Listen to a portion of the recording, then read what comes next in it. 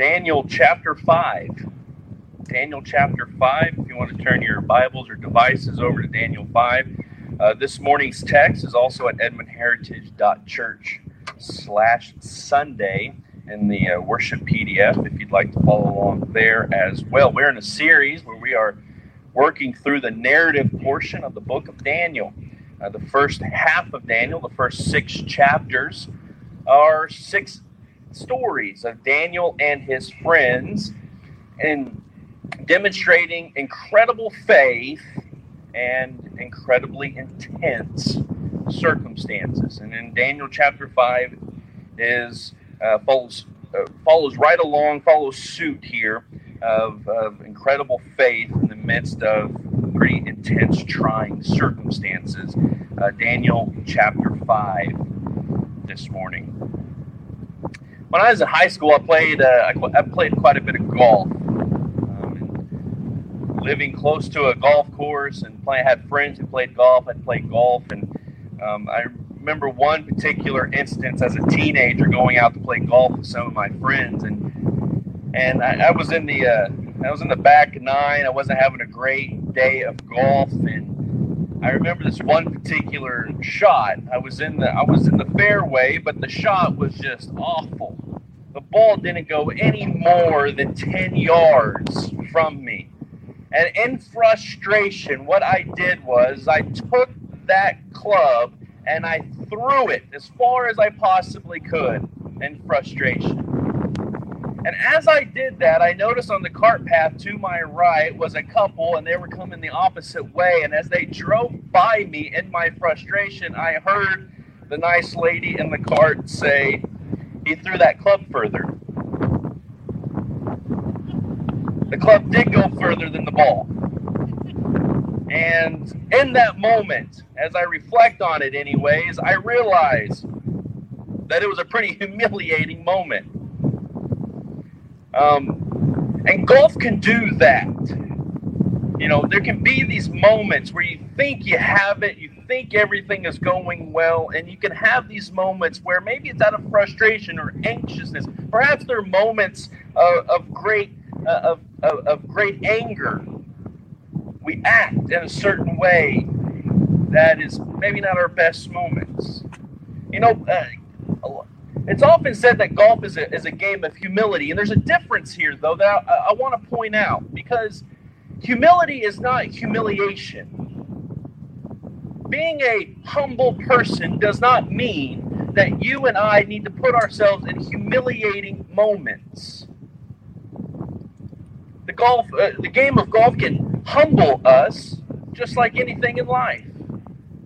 But in those moments where things aren't going our way, when things seem to be out of control, when we act out of anxious time habits, as we've said just a few weeks ago, are we living in humility or humiliation?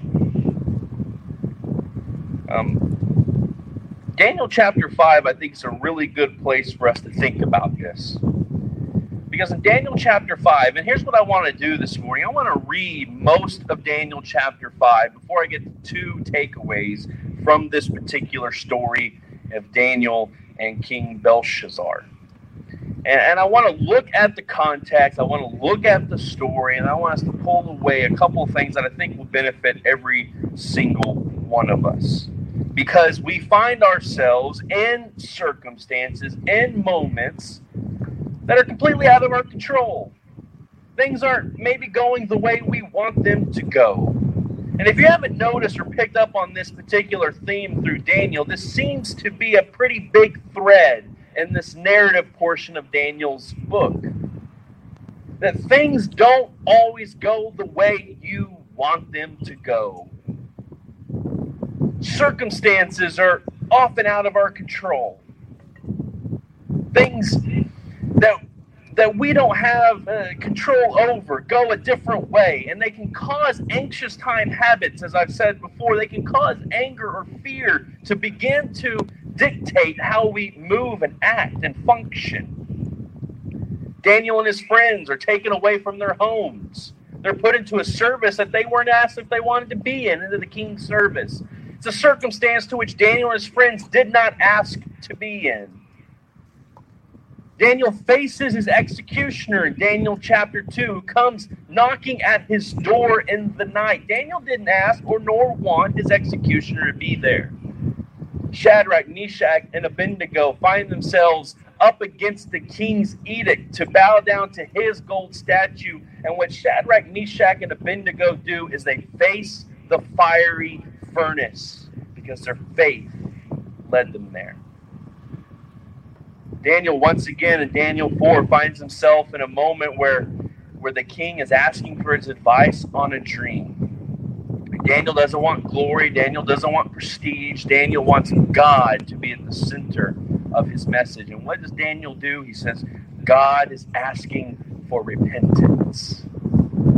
Circumstances out of their control, out of their hands, and faith over and over and over again.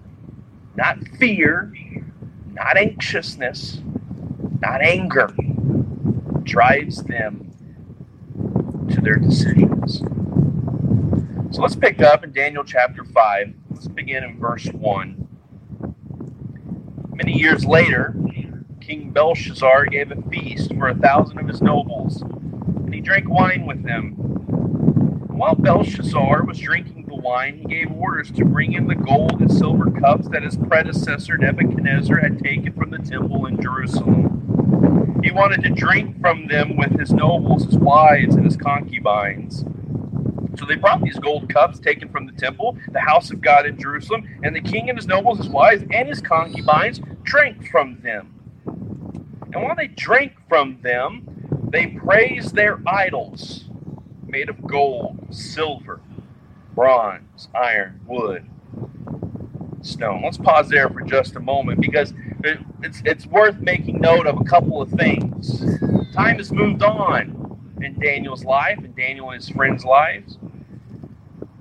There's a new king, King Belshazzar, which is different. It's a different name than Daniel's Babylonian name, which is Belshazzar. Very similar. And Nebuchadnezzar's successor, as we learn in the first 4 verses, is a self-centered, self-seeking, pleasured man. He wants what he wants, and he gets what he wants, and he does what he wants to get what he wants. And here, he wants to have a party because he wants what he wants. And I think what King Belshazzar is doing that we can all relate to is creating circumstances that he wants. In this case, he's creating a party with his friends. He wants it a certain way. We do that. We work. We function. We go about our lives to create what we think might be the idealistic, the right, the best for us. And in that sense, King Belshazzar is no different. He is creating circumstance. He's building a circumstance that he wants, that he likes. The story goes on, picking up in verse 5. And suddenly, in the middle of this party, they saw fingers of a human hand writing on the plaster wall of the king's palace near the lampstand. The king himself saw the hand as it wrote, and his face turned pale with fright. His knees knocked together in fear, and his legs gave way beneath him. Let's pause there for just a moment. I introduced my younger kids recently to the classic TV show, The Addams Family. You know what show this is? Yes. There was a channel that was just playing all these classic Addams Family. We watched a couple of them not too long ago. And the great thing about the Addams Family is when outsiders enter into the Addams Family's home, they're always in shock. They're always in fear, right? Whether it's Lurch or whether it's Uncle Fester, but it's always Thing that gets everyone's attention that enters the Addams home. Because it's a disembodied hand that's going around and serving and helping. And And we can think of that in this moment, but this isn't a quirky, fun sitcom. Daniel chapter 5 is a scary, scary story. Because God disrupts the moment and the party and the situation in a creepy, scary way to get his message across. And now, first, let's notice how King Belshazzar reacts to this scary moment. He's frightened, as he should be. But King Belshazzar turns to the wise and the smart, or at least the wise and smartest people of his court, of his day. The story goes on, and Belshazzar reacts in anxious time habits. King Belshazzar reacts out of fear in this moment. He needs to know what the hand has written. He can't decipher what it means, and so he calls on the wise people of his day. Belshazzar does this because he wants answers to his situation for his comfort. Now, it would seem, as the story goes, it's okay. If they're online, they just got blown over. Sorry, everyone who's online, if you can hear me. The wind just blew them right over. Thank you, Lucy. Now, it would seem, as the story goes, King Belshazzar doesn't know of Daniel. Daniel has been removed from the king's court. So as the verses go, King Belshazzar grows more and more anxious and fearful in the moment because no one can tell him what the words that the scary hand wrote on the wall says.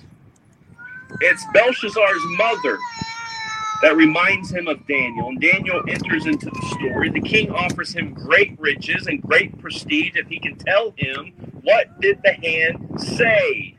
Let's pick up in verse 17 of Daniel chapter 5.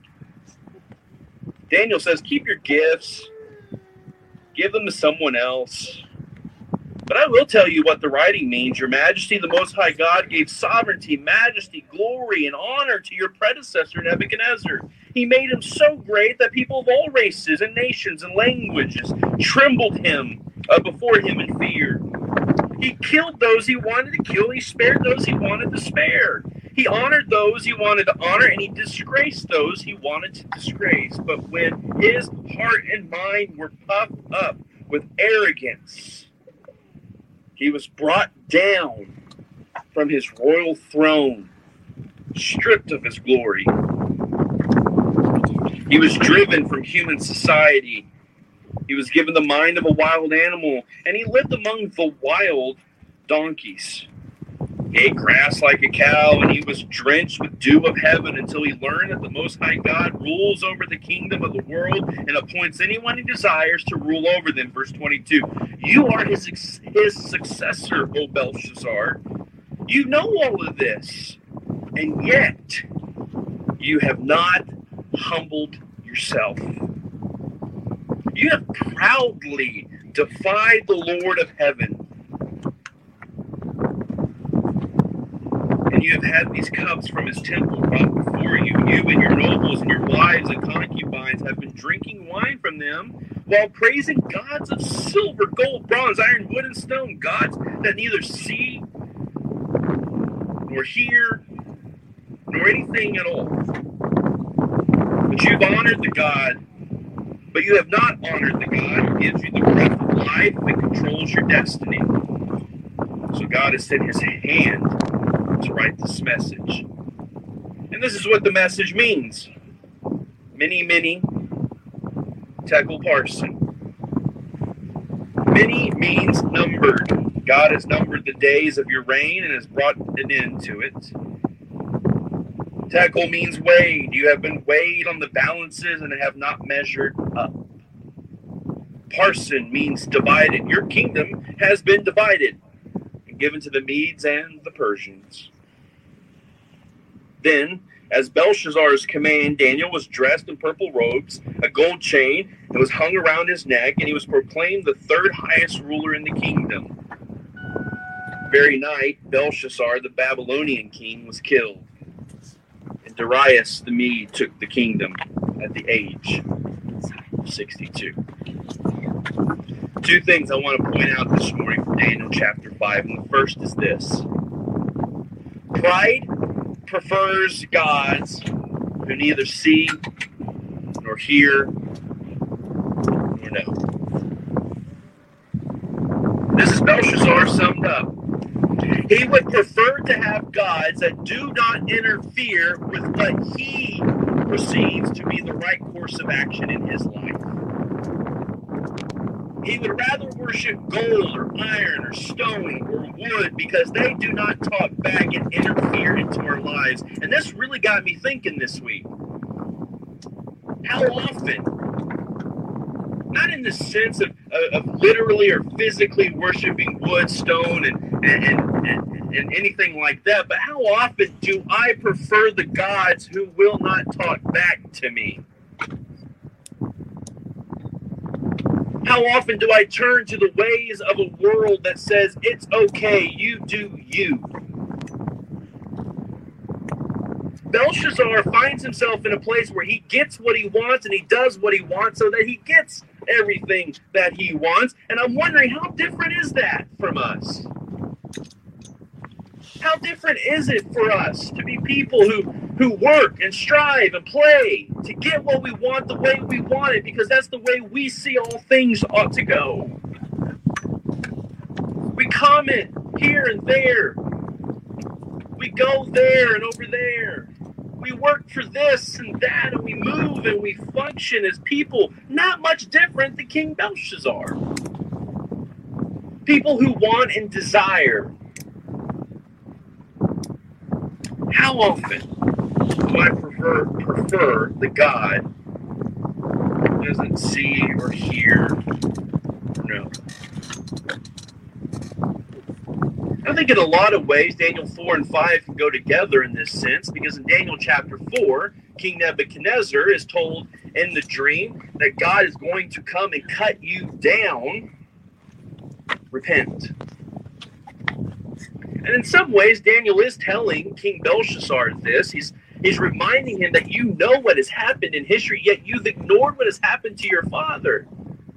The one who's living with wild animals. He did not repent. He ignored the majesty and the glory and the presence and the position of God. And you, Belshazzar, you may know of God, but you aren't living for God. You prefer the gods who don't see or hear or know, because those kinds of gods aren't going to tell you that you're doing things wrong. They aren't going to encourage you. They aren't going to push you. They aren't going to move you. They aren't going to call you into action. I mean, when Jesus calls his disciples, it's got two words. And those two words don't give agenda. Those two words do not give a destination. Those two words do not give insight into what is to come for these disciples' life. He says, follow me. And those callings of those disciples by Jesus Christ is a calling for a God who will hear, who will see, and does know all things. He is going to push, and he is going to encourage, and he is going to teach, and he is going to ask a lot. He's going to ask that you deny yourself, take up your cross, follow him every single day, even on your weekends. I love how the Gospel of John begins his gospel, because John wants you to understand from the very beginning that this story of Jesus that he is going to tell, this story of Christ, is a story of God. And this God who came to be with us was there from the very beginning, he says. I just want to read one verse from John's opening verses in the Gospel of John. John chapter 1, verse 4. The Word, as John calls Jesus, the Word gave life to everything that was created, and his life brought light to everyone. Now, what John does, at least as we kind of pay attention to John chapter 1, verse 4 for just a moment. What John is notifying his readers is that this God sees, hears, and knows. This God is not deaf, and he is not blind, and he is not ignorant. This God knows, because this is the God of life. This is the God who came into your life, and this is the God who knows your life. This is the God who knows who you are. This is the God who is active and alive. He has given life to everything that has been created. And that life has brought light into our lives. Pridefulness is about self. Pridefulness wants the gods who ignore what we are doing, our actions and our thoughts and our desires. Pridefulness says, I am the center of all things, and guess what? You should come along with me. You should understand things the way I understand them. Pride says, I've got this figured out. Pride says, you know what? These incredibly intense and complex social dynamics, I figured it out. Just listen to me. Pridefulness wants nothing to do with the God who gives life to everybody, every nation, of every race, throughout all time. And what does Daniel tell King Belshazzar? Think about it in this way. He says, one, you have ignored the past. You haven't learned from what has happened before you, because you prefer ignorance. You prefer the gods who don't know or talk back to you. And he says, you, king, you have been numbered, weighed, and divided because of your pridefulness. Because you haven't humbled yourself. So secondly, humility is position. Humility is position. And now I want to go back to where I began all of this morning. And I need us to understand that when we talk about humbling yourself before God, we are not talking about humility before others. We are talking about us paying attention to who is God and who is not. And guess what? I often have to remind myself that I am not God. And that my God is the God of life. And he is the God who hears and the God who sees and the God who knows all things. He knows me. He knows my weaknesses and my sin, and he knows my shortcomings. And yet my God still chooses to be in my life. And it's me understanding that my position is to be in his presence. Is to be in his place, at his feet. To know that I am not the center, that I am not the beginning and the end. That is the one who came to give life to all people. Now, for just a moment, Philippians chapter 2. Philippians chapter 2, Paul writes to the church in Philippi, and in one of his more well-known passages of Scripture here in Philippians chapter 2, Paul says this to the church. I'm reading out the New Living Translation, but picking up in Philippians 2, verse 3. Don't be selfish. Don't try to impress others. Be humble. Thinking of others is better than yourselves. Don't look out for only your own interests, but take an interest in others too. You must have the same attitude that Christ Jesus had. Now, I want to read the poem in just a moment, but hear what Paul is saying to the church. Now, this can be applied to individuality, but Paul's writing to a community. He's writing to a church. And this church didn't have a building either. This church probably wasn't in a parking lot, but this church felt often scattered and alone, perhaps. Church that met in homes, church that met often. And what he wants the church to understand is that your community is not built around you. Church isn't about you. It's not about me.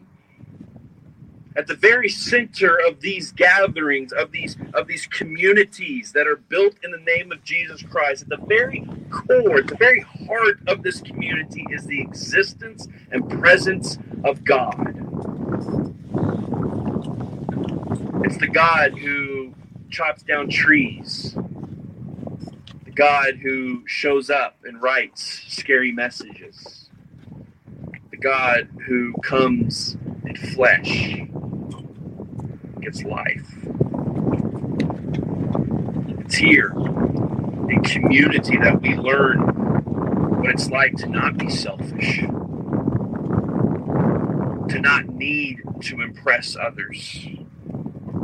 It's here in community that we can practice and live out the greatest commandment of loving our Father and making sure that we have the interest of others first. Paul summarizes all this for the community, for the church in Jesus Christ's name to know.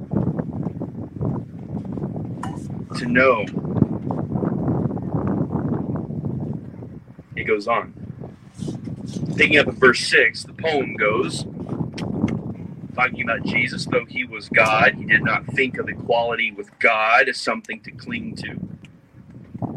Instead, he gave up his divine privileges. He took the humble position of a slave and was born as a human being. And when he appeared in human form, he humbled himself in obedience to God and died a criminal's death on a cross. Therefore, God elevated him to the place of highest honor and gave him the name above all other names, that at the name of Jesus every knee should bow in heaven and on earth and under the earth, and every tongue declare that Jesus Christ is Lord, to the glory of God the Father. Paul says nothing about, Paul doesn't cite this song or this poem, and it says nothing about ideal circumstances.